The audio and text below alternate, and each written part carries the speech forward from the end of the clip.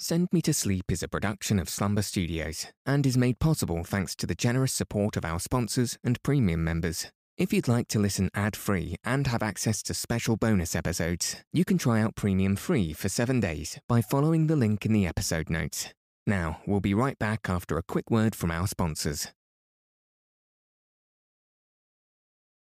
Welcome to Send Me to Sleep, the place to find a good night's rest. My name's Andrew. Thanks for joining me, and for taking this time for yourself to ensure you get a peaceful night's sleep. Tonight, I'll be reading North and South by Elizabeth Gaskell, Chapter 5.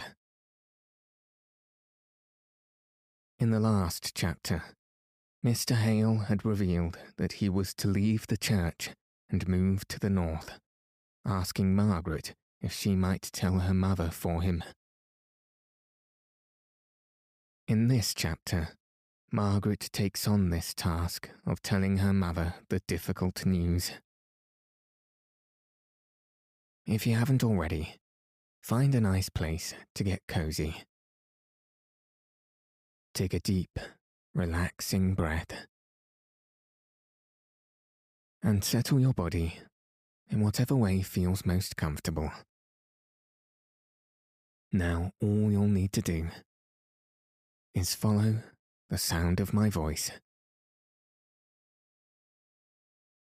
So let your eyes fall heavy and your breath soften as we settle in for a peaceful night's sleep.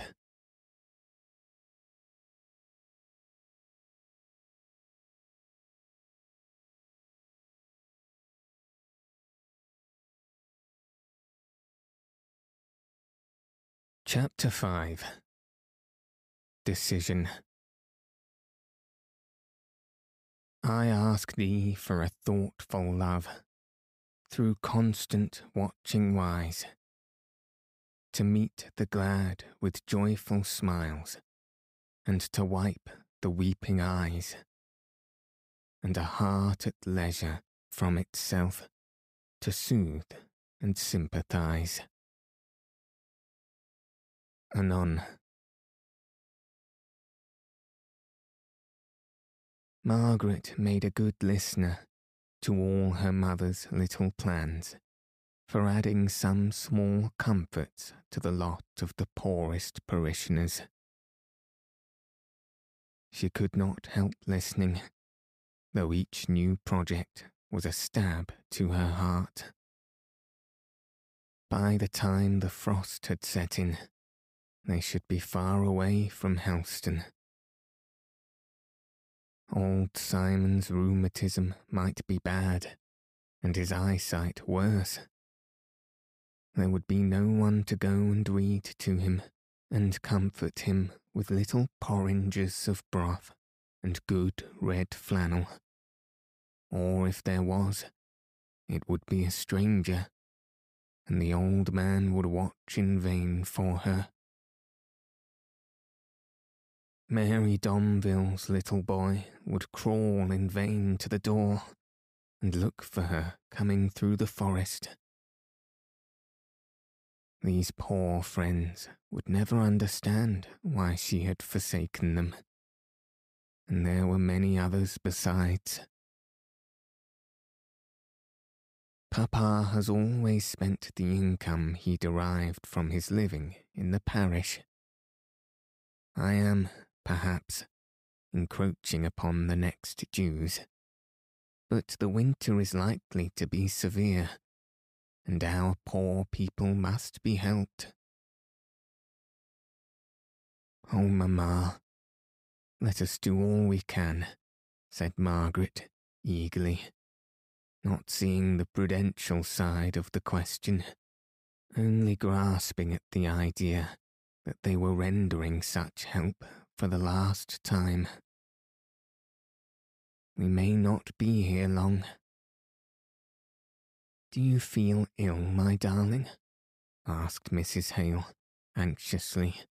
misunderstanding Margaret's hint of the uncertainty at their stay in Helston. "You look pale and tired. It is this soft, damp, unhealthy air." "No, no, Mamma. It is not that. It is delicious air. It smells of the freshest, purest fragrance after the smokiness of Harley Street. But I am tired. It surely must be near bedtime. Not far off it. It is 9:30. You had better go to bed at once, dear. Ask Dixon for some gruel. I will come and see you as soon as you are in bed. I'm afraid you have taken cold, or the bad air from some of the stagnant ponds." "Oh, Mamma," said Margaret, faintly smiling as she kissed her mother. "I'm quite well. Don't alarm yourself about me. I'm only tired." Margaret went upstairs. To soothe her mother's anxiety, she submitted to a basin of gruel. She was lying languidly in bed when Mrs. Hale came up to make some last inquiries and kiss her before going to her own room for the night. But the instant she heard her mother's door locked, she sprang out of bed, and throwing her dressing gown on, she began to pace up and down the room until the creaking of one of the boards reminded her that she must make no noise. She went and curled herself upon the window seat in the small, deeply recessed window. That morning, when she had looked out, her heart had danced at seeing the bright, clear lights on the church tower, which foretold a fine and sunny day. This evening, 16 hours at most had passed by. She sat down, too full of sorrow to cry, but with a cold, dull pain, which seemed to have pressed the youth and buoyancy out of her heart, never to return. Mr. Henry Lennox's visit, his offer, was like a dream, a thing beside her actual life.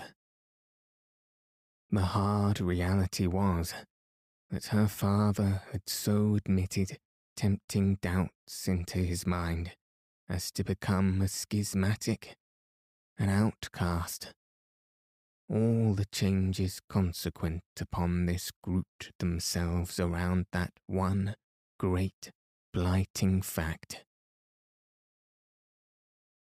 She looked out upon the dark grey lines of the church tower, square and straight in the centre of the view, cutting against the deep blue transparent depths beyond, into which she gazed, and felt that she might gaze forever, seeing at every moment some farther distance, and yet no sign of God.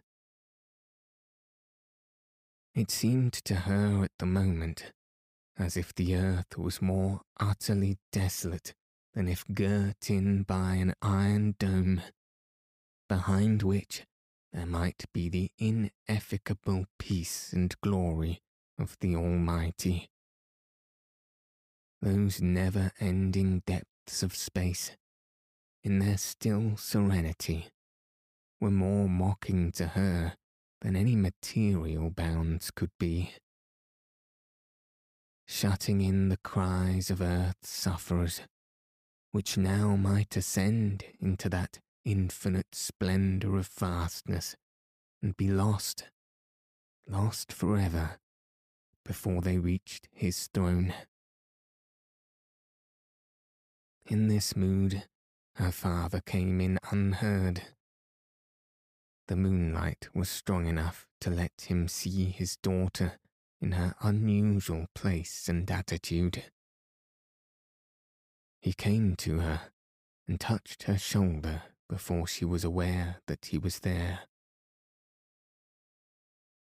"Margaret, I heard you were up. I could not help coming in to ask you to pray with me, to say the Lord's Prayer. That will do good to both of us." Mr. Hale and Margaret knelt by the window seat.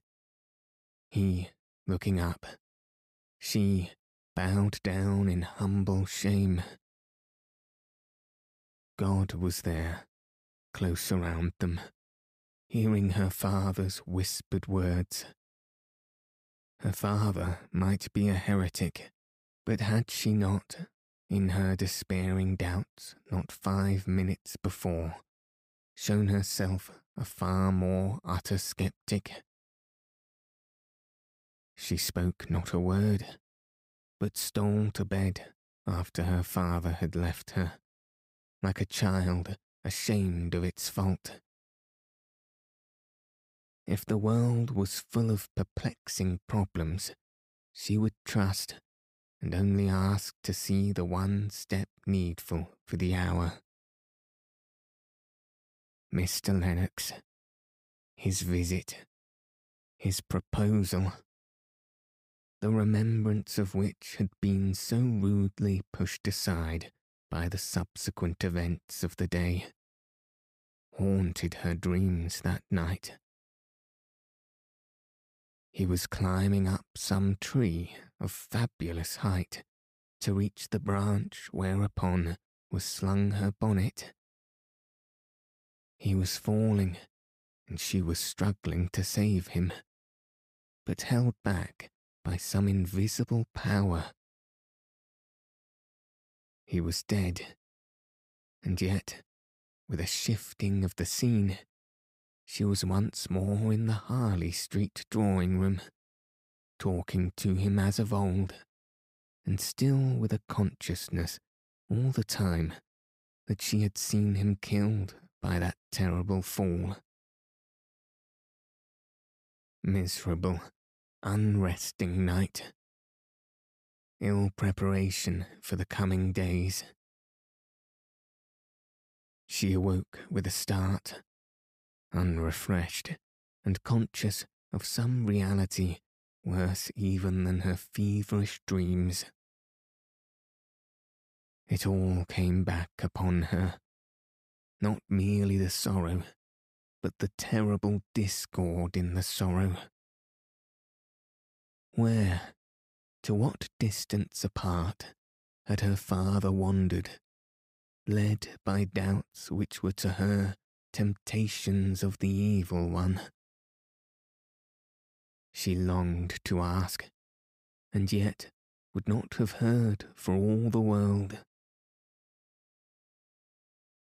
The fine, crisp morning made her mother feel particularly well and happy at breakfast time.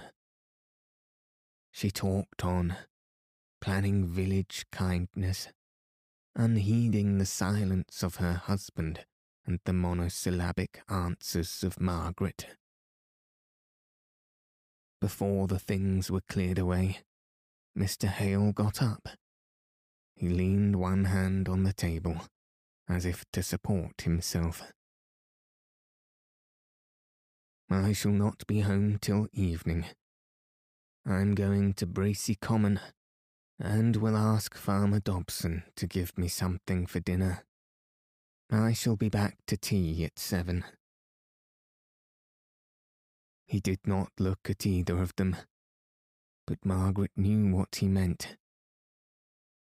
By 7, the announcement must be made to her mother. Mr. Hale would have delayed making it, but Margaret was of a different stuff. She could not bear the impending weight on her mind all day long. Better get the worst over, The day would be too short to comfort her mother. But while she stood by the window, thinking how to begin, and waiting for the servant to have left the room, her mother had gone upstairs to put on her things to go to the school. She came back, ready equipped, in a brisker mood than usual. "Mother, come round the garden with me this morning. Just one turn," said Margaret, putting her arm round Mrs. Hale's waist. They passed through the open window. Mrs. Hale spoke, said something. Margaret could not tell what. Her eye caught on a bee entering a deep-belled flower. When that bee flew forth with his spoil, she would begin. That should be the sign. Out he came. "Mamma, Papa is going to leave Helston," she blurted forth. "He's going to leave the church and live in Milton Northern."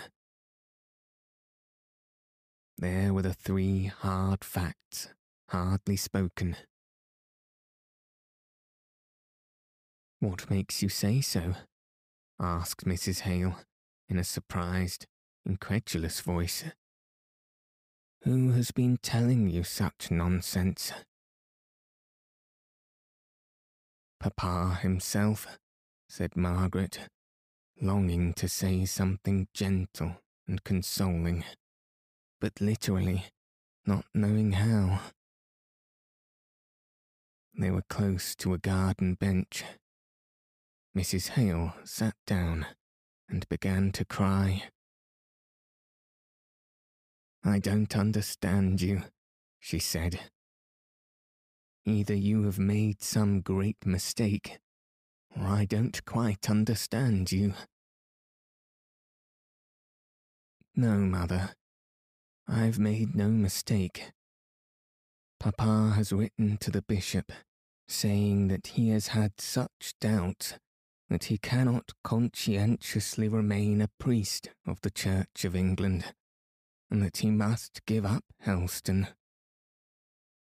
He has also consulted Mr. Bell, Frederick's godfather, you know, Mamma, and it is arranged that we go to live at Milton Northern." Mrs. Hale looked up in Margaret's face all the time she was speaking these words. The shadow on her countenance told that she, at least, believed in the truth of what she said. "I don't think it can be true," said Mrs. Hale at length. "He would surely have told me before it came to this." It came strongly upon Margaret's mind that her mother ought to have been told, that whatever her faults of discontent and repining might have been, it was an error in her father to have left her to learn his change of opinion and his approaching change of life from her better informed child. Margaret sat down by her mother and took her unresisting head on her breast, bending her own soft cheeks down caressingly to touch her face. "Dear, darling Mamma, we were so afraid of giving you pain. Papa felt so acutely. You know you are not strong, and there must have been such terrible suspense to go through." "When did he tell you, Margaret?" "Yesterday, only yesterday," replied Margaret, detecting the jealousy which prompted the inquiry. Poor Papa, trying to divert her mother's thoughts into compassionate sympathy for all her father had gone through. Mrs. Hale raised her head. "What does he mean by having doubts?" she asked. "Surely he does not mean that he thinks differently, that he knows better than the Church?" Margaret shook her head, and the tears came into her eyes as her mother touched the bare nerve of her own regret. "Can't the bishop set him right?" asked Mrs. Hale, half impatiently. "I'm afraid not," Margaret said. "But I did not ask. I could not bear to hear what he might answer. It is all settled at any rate. He's going to leave Helston in a fortnight. I'm not sure if he did not say he had sent it in his deed of resignation." "In a fortnight!" exclaimed Mrs. Hale. "I do think this is very strange. Not at all right. I call it very unfeeling," she said, beginning to take relief in tears. "He has doubts, you say, and gives up his living, and all without consulting me. I dare say, if he'd have told me his doubts at the first, I could have nipped them in the bud." Mistaken as Margaret felt her father's conduct to have been, she could not bear to hear it blamed by her mother. She knew that his very reserve had originated in a tenderness for her, which might be cowardly, but was not unfeeling. "I almost hoped you might be glad to leave Helston, Mamma," said she, after a pause. "You have never been well in this air, you know." "I can't think the smoky air of a manufacturing town, all chimneys and dirt like Milton Northern, would be better than this air, which is pure and sweet, if it is too soft and relaxing. Fancy living in the middle of factories and factory people. No, of course, if your father leaves the Church, we shall not be admitted into society anywhere. It will be such a disgrace to us. Poor dear Sir John. It is well he is not alive to see what your father has come to. Every day after dinner, when I was a girl, living with your Aunt Shaw at Beresford Court, Sir John used to give for the first toast, 'Church and King, and down with the Rump.'" Margaret was glad that her mother's thoughts were turned away from the fact of her husband's silence to her on the point which must have been so near to his heart. Next to the serious vital anxiety as to the nature of her father's doubts, this was the one circumstance of the case that gave Margaret the most pain. "You know, we have very little society here, Mamma. The Gormans, who are our nearest neighbours, to call society, and we hardly ever see them, have been in trade just as much as these Milton Northern people." "Yes," said Mrs. Hale, almost indignantly. "But at any rate, the Gormans made carriages for half the gentlemen of the country, and were brought into some kind of intercourse with them. But these factory people, who on earth wears cotton that can afford linen?" "Well, Mamma, I give up the cotton spinners. I'm not standing up for them any more than for any other tradespeople. Only we shall have little enough to do with them." Why on earth has your father fixed on Milton Northern to live in? Partly, said Margaret, sighing, because it is so very different from Helston. Partly because Mr. Bell says there's an opening there for a private tutor. Private tutor in Milton. Why can't you go to Oxford and be a tutor to gentlemen? You forget, Mamma. He's leaving the church on account of his opinions. His doubts would do him no good at Oxford. Mrs. Hale was silent for some time, quietly crying.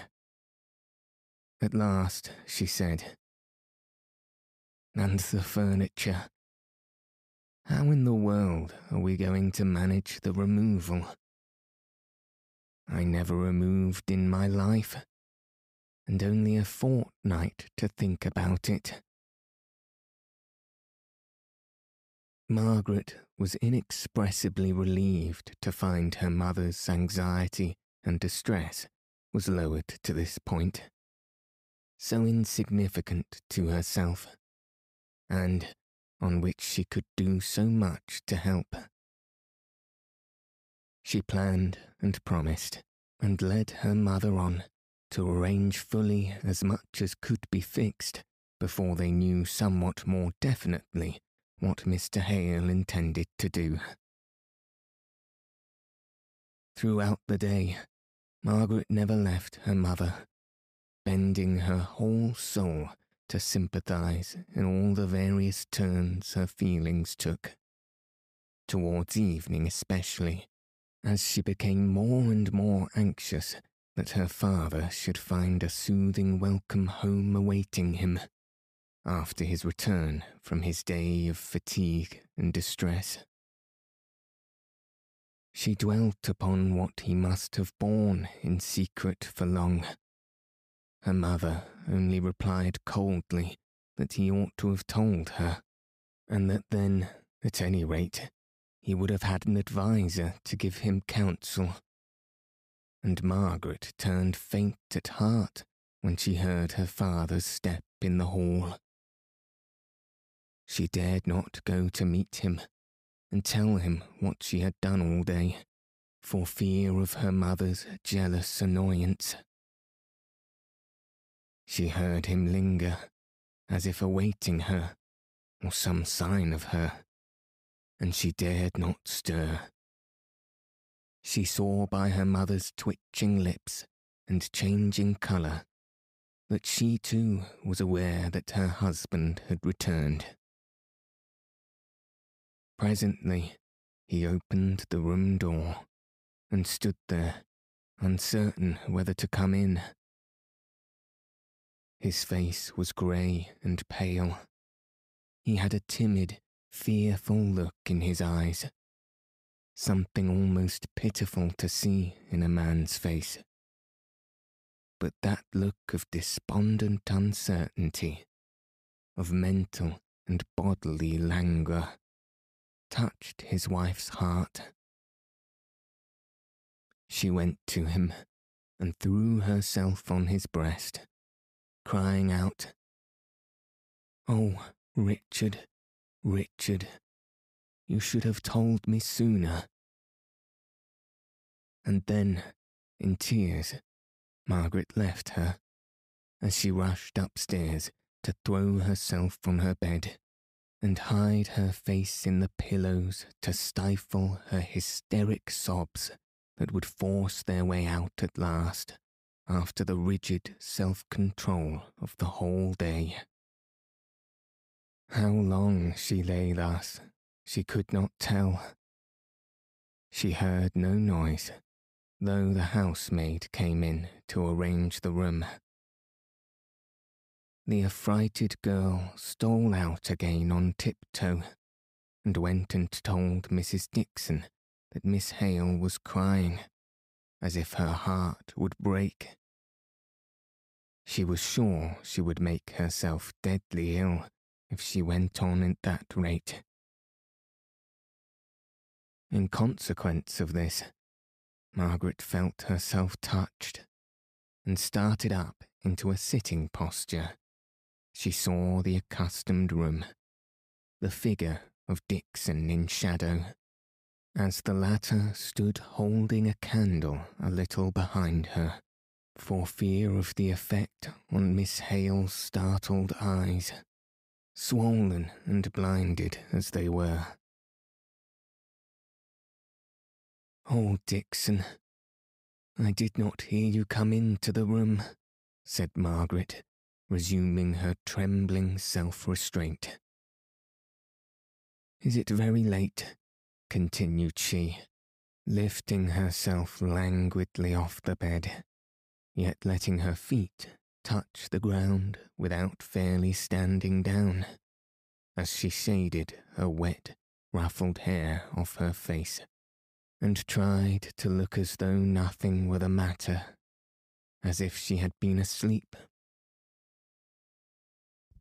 "I can hardly tell what time it is," replied Dixon, in an aggrieved tone of voice. "Since your mamma told me this terrible news, when I dressed her for tea, I've lost all count of time. I'm sure I don't know what is to become of all of us. When Charlotte told me just now you were sobbing, Miss Hale, I thought no wonder, poor thing. And Master thinking of turning dissenter at his time of life, when, if it is not to be said he's done well in the church, he's not done badly after all. I had a cousin, miss, who turned Methodist preacher after he was 50 years of age, and a tailor all his life. But then he had never been able to make a pair of trousers to fit for as long as he had been in the trade, so it was no wonder. But for Master, as I said to Mrs., what would poor Sir John have said? He never liked your marrying Mr. Hale, but if he could have known it would have come to this, he would have sworn worse oaths than ever, if that was possible. Dixon had become so much accustomed to comment upon Mr. Hale's proceedings to her mistress, who listened to her, or not, as she was in the humour, that she never noticed Margaret's flashing eyes and dilating nostrils.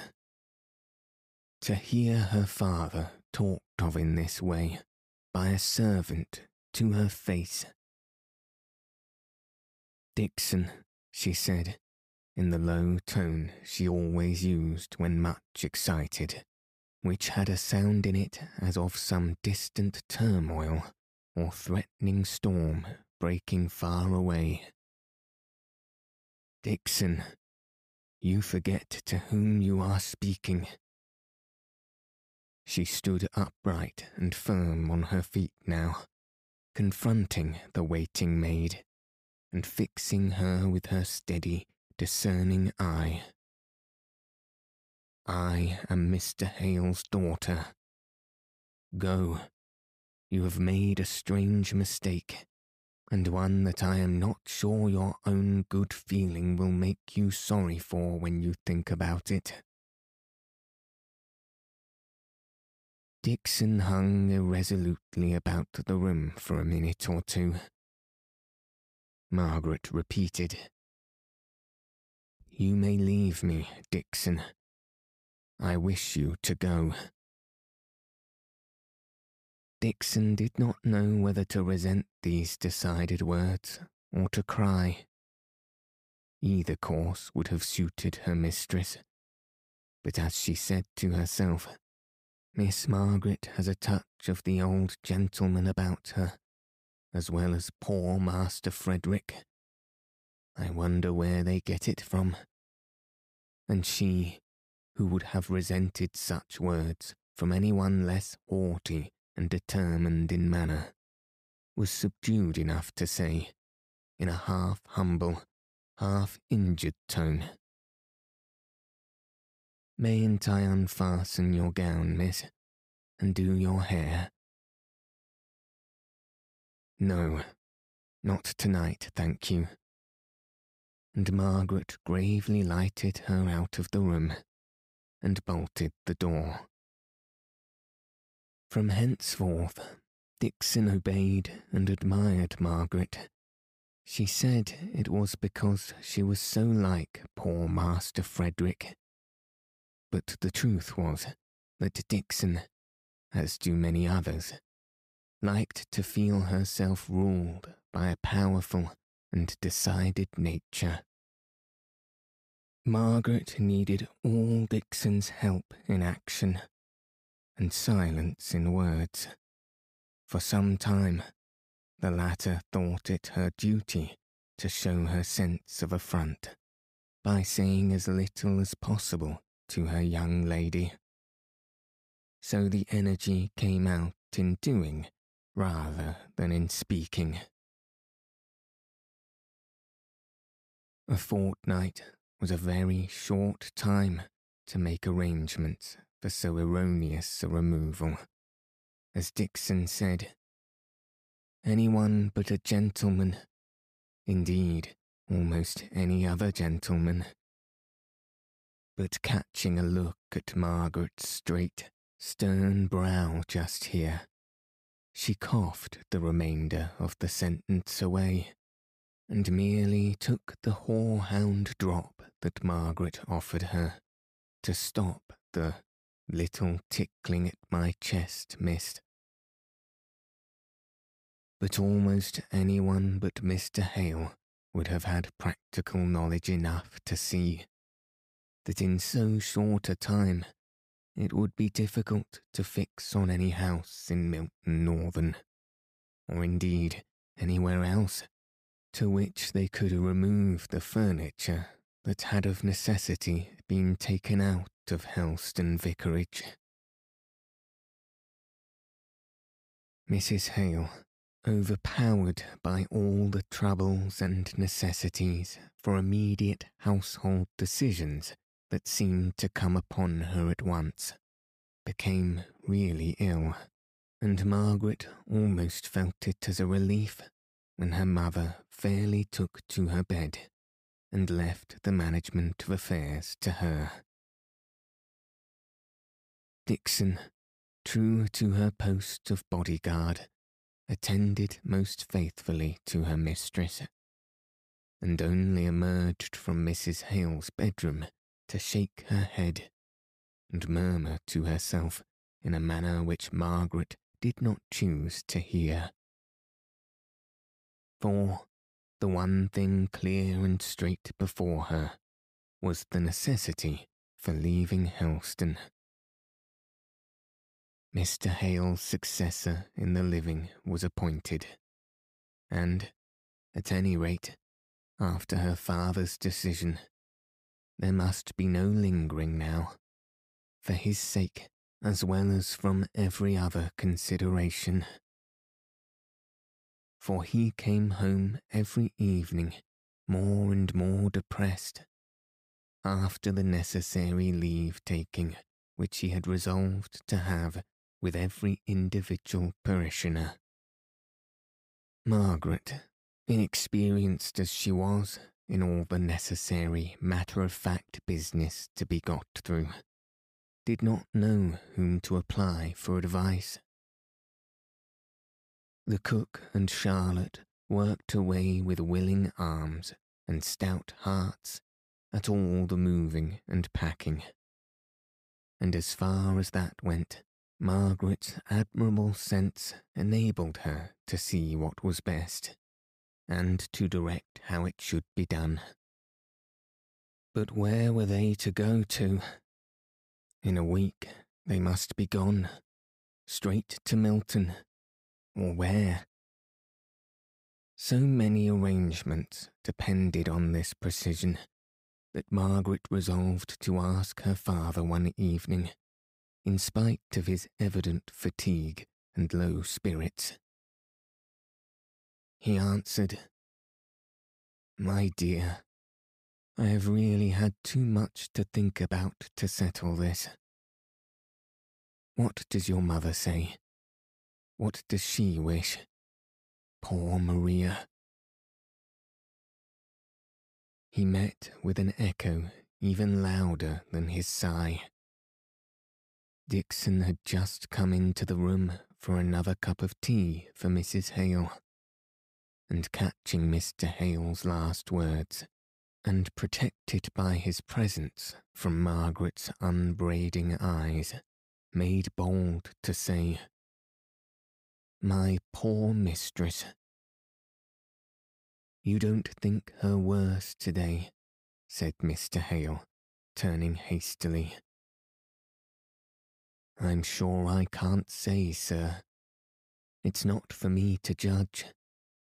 The illness seems so much more on the mind than on the body." Mr. Hale looked infinitely distressed. "You had better take Mamma her tea while it is hot, Dixon," said Margaret, in a tone of quiet authority. "Oh, I beg your pardon, miss. My thoughts were otherwise occupied in thinking of of Mrs. Hale." "Papa," said Margaret, "it is this suspense that is bad for you both. Of course, Mamma must feel your change of opinions. We can't help that," she continued softly. "But now the course is clear, at least to a certain point. And I think, Papa, that I could get Mamma to help me in planning, if you could tell me what to plan for. She has never expressed any wish in any way, and only thinks of what can't be helped. Are we to go straight to Milton? Have you taken a house there?" "No," he replied. "I suppose we must go into lodgings and look about for a house, and pack up the furniture so that it can be left at the railway station till we have met with one."